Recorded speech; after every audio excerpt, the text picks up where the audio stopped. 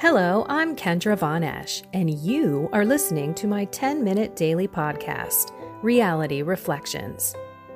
I bought into what this world said would make me happy. Money, prestige, power. And hey, if it feels good, do it, because life is stressful, so party hard. Do whatever makes you happy. But that didn't quite work out, because I felt even more insecure, full of fear, shame, and anxiety, and never, ever good enough. Then God found me and flipped my reality upside down and transformed my life. And I want this for everyone. So I left my executive career to help others find true acceptance, supernatural peace, joy, and love that only comes from a relationship with God. Here is my reality reflection for today. So I've been home past couple days by myself. Actually, this is only day 2. Yesterday, my husband and his father went to Nebraska. They're not coming home till Sunday. And I'm super excited to have some alone time. It's been a little crazy over the past couple of months. And with my husband being home all the time, I find that I really don't have a lot of time to myself. And we need that. I know it's difficult. We have a lot of responsibilities, family, jobs, everything else that we have on our plates. But it is important. So I don't know what you have to do to take a step away from the madness of your life, but I highly, highly recommend it. Okay, so yesterday, again, having the luxury of having a few days on my hands to do what I need to do or what I want to do, yesterday I just kind of wasted away the day. I didn't do much, took a nap, read some stuff, prayed, but it was just a wasted day. And I actually found myself mindlessly eating and snacking. I made these cookies. Why I make things like this and then keep them in the house, I will never know. It's such a challenge. Had 4 of them yesterday. And so I guess what this time alone for me has really done, it's really reminded me to live intentionally. What am I going to do today? For me, for you, for anyone that comes into my life. And I, for one, have said, wait. How many times do you guys hear me say this? I'm going to start eating better. I'm going to start working out more. I'm at a point where my leg muscles are so bad, I actually pulled an inner muscle on my leg, and it's cracking like I have bone on bone. It's just crazy. I'm walking okay, but every now and then it'll hit that spot. It's almost like a pulled muscle, and I will almost cripple to the ground. If there's nothing around me, I may just go right down to my knees because it hurts so bad. But then it goes away and I'm okay.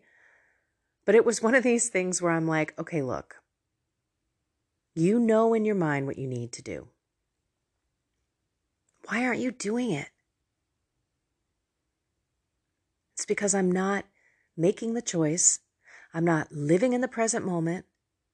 I'm not assessing my day and looking back on it, which I did this morning. I reflected on yesterday saying, what a waste of a day.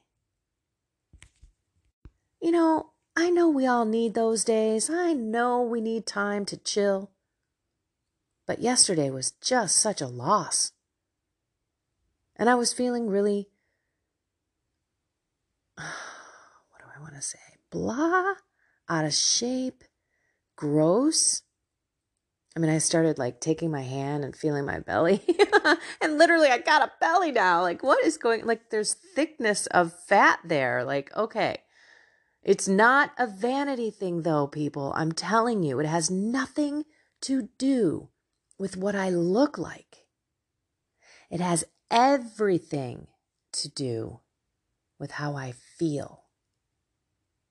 with how I know, let me change that.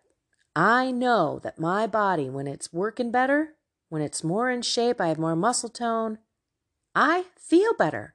I'm a better evangelist. I'm a better wife. I'm a better mom. I'm a better friend. I'm a better evangelist, right? There's that right again. Catching it though.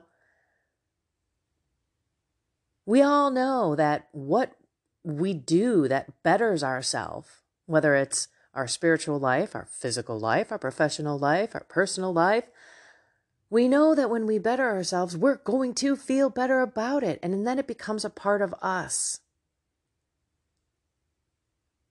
I am not making this about weight. I'm making this about the gift of this body and this life and this faith that God gave me. I am not going to throw it away or waste it, just like I did yesterday. I did one thing good for myself because I ate the 4 cookies, which were really good. They were really good. But I didn't eat 4 of them. Why did I need 4 of them? Felt pretty gross after the 3rd. But I did actually get on the ground and do some leg lifts and leg workouts because I know I'm in this pain because I don't have any muscle. I'm 51 years old. I shouldn't be this weak, this fragile, this easy to injure. So, my dear friends, stop it. Stop it along with me. That's the conversation I had with myself. Enough, Kendra. Today's a new day. What are you going to do to keep walking toward that better you? That happier you, that joyful you, that peaceful you, that strong you, that confident you.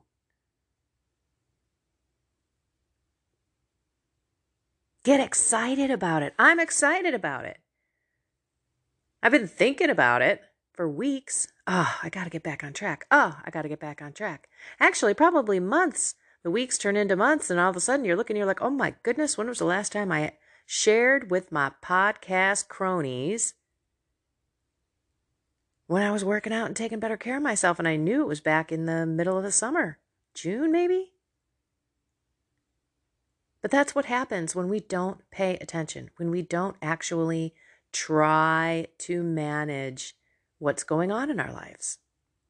It's a plain fact. And if we don't look back, like I did this morning, looking back at yesterday, we're just going to repeat, rinse and repeat. We don't want to do that. I don't want to do that. I'm tired of it. So join me. Make today be the day that you say enough is enough. I'm taking hold. I'm going. Forget worrying about failure. You haven't even started yet. And that's the point. It's not failure. If you fall, if whatever it is that you're on this track for and you know it's going to make you a more loving, a more caring, maybe even a more faithful person, it's just taking that first step to make that decision. And in some cases, we need programs to help us stay on track. I just downloaded, and I'm not sure I like it, to be honest, so I may end up canceling it, but I just downloaded this Simple, it's called Simple, that's the name of it, app. And it's about intermittent fasting. I'm thinking I'm going to cancel it because I don't need someone to remind me when to eat. Like I'm pretty much reminding myself every hour, is it time to eat? Is it time to eat? Is it time to eat? You know, like a little dog there drooling next to you. That's how I am. I know what time, if I'm intermittent fasting, I know what time I'm eating and I know what time I'm stopping. But the app actually helps you with your attitude and your relationship with food and exercise. So you not only track what you eat, It tracks your intermittent fasting. It tells you when you're in fat burning mode. And then you write down how much you've, drank, how much you've exercised, how you feel after all of it. And it brings some suggestions to you. I think. I don't know. I just downloaded this a day ago. So in the end, all that matters is that you are trying and you've got a plan. We can't wing life. Sometimes we can get away with it, but your whole life winging it all the time, every day, all day? Yeah, how does that work? We need structure. We need routine. It's the way we are programmed, really. We need routine. We thrive in a structured environment. So if you think you're going to fit something in when you can, it's not going to work. You have to make it a priority. And most often, the one thing that we don't want to do in the day is the thing that we kick and kick and kick and kick down the curb until the day's over and we realize we didn't even do it. That's me with exercise. If I don't get up, crank it out in the morning, it's just hanging over me. You still have to exercise, doo-dah, doo-dah, Oh, it's horrible. So join me. Stop the madness. I don't know if it's a physical, spiritual, emotional, personal, professional thing that you need to work on, but do it. And be excited about it. I'm excited about it. Why? Because I know that even just one day of paying attention, exercising, and I usually eat once, maybe twice. The other meal may be something, simple, like a fruit salad, excuse me, or something like that. But in the end, I say in the end a lot too. I'm hearing that along with right. And then I could say, but bottom line, I'm not going to say anything more. I'm just going to stop because I'm just doing all these little ends and it's going nowhere and I'm rambling and this is going to be 20 minutes before we know it. But I was just going to say bottom line. What do I want to say? You know what you have to do. You know that you've got to make the decision and then get a plan. If it's a prayer thing that you want to get started, get a plan. I have one.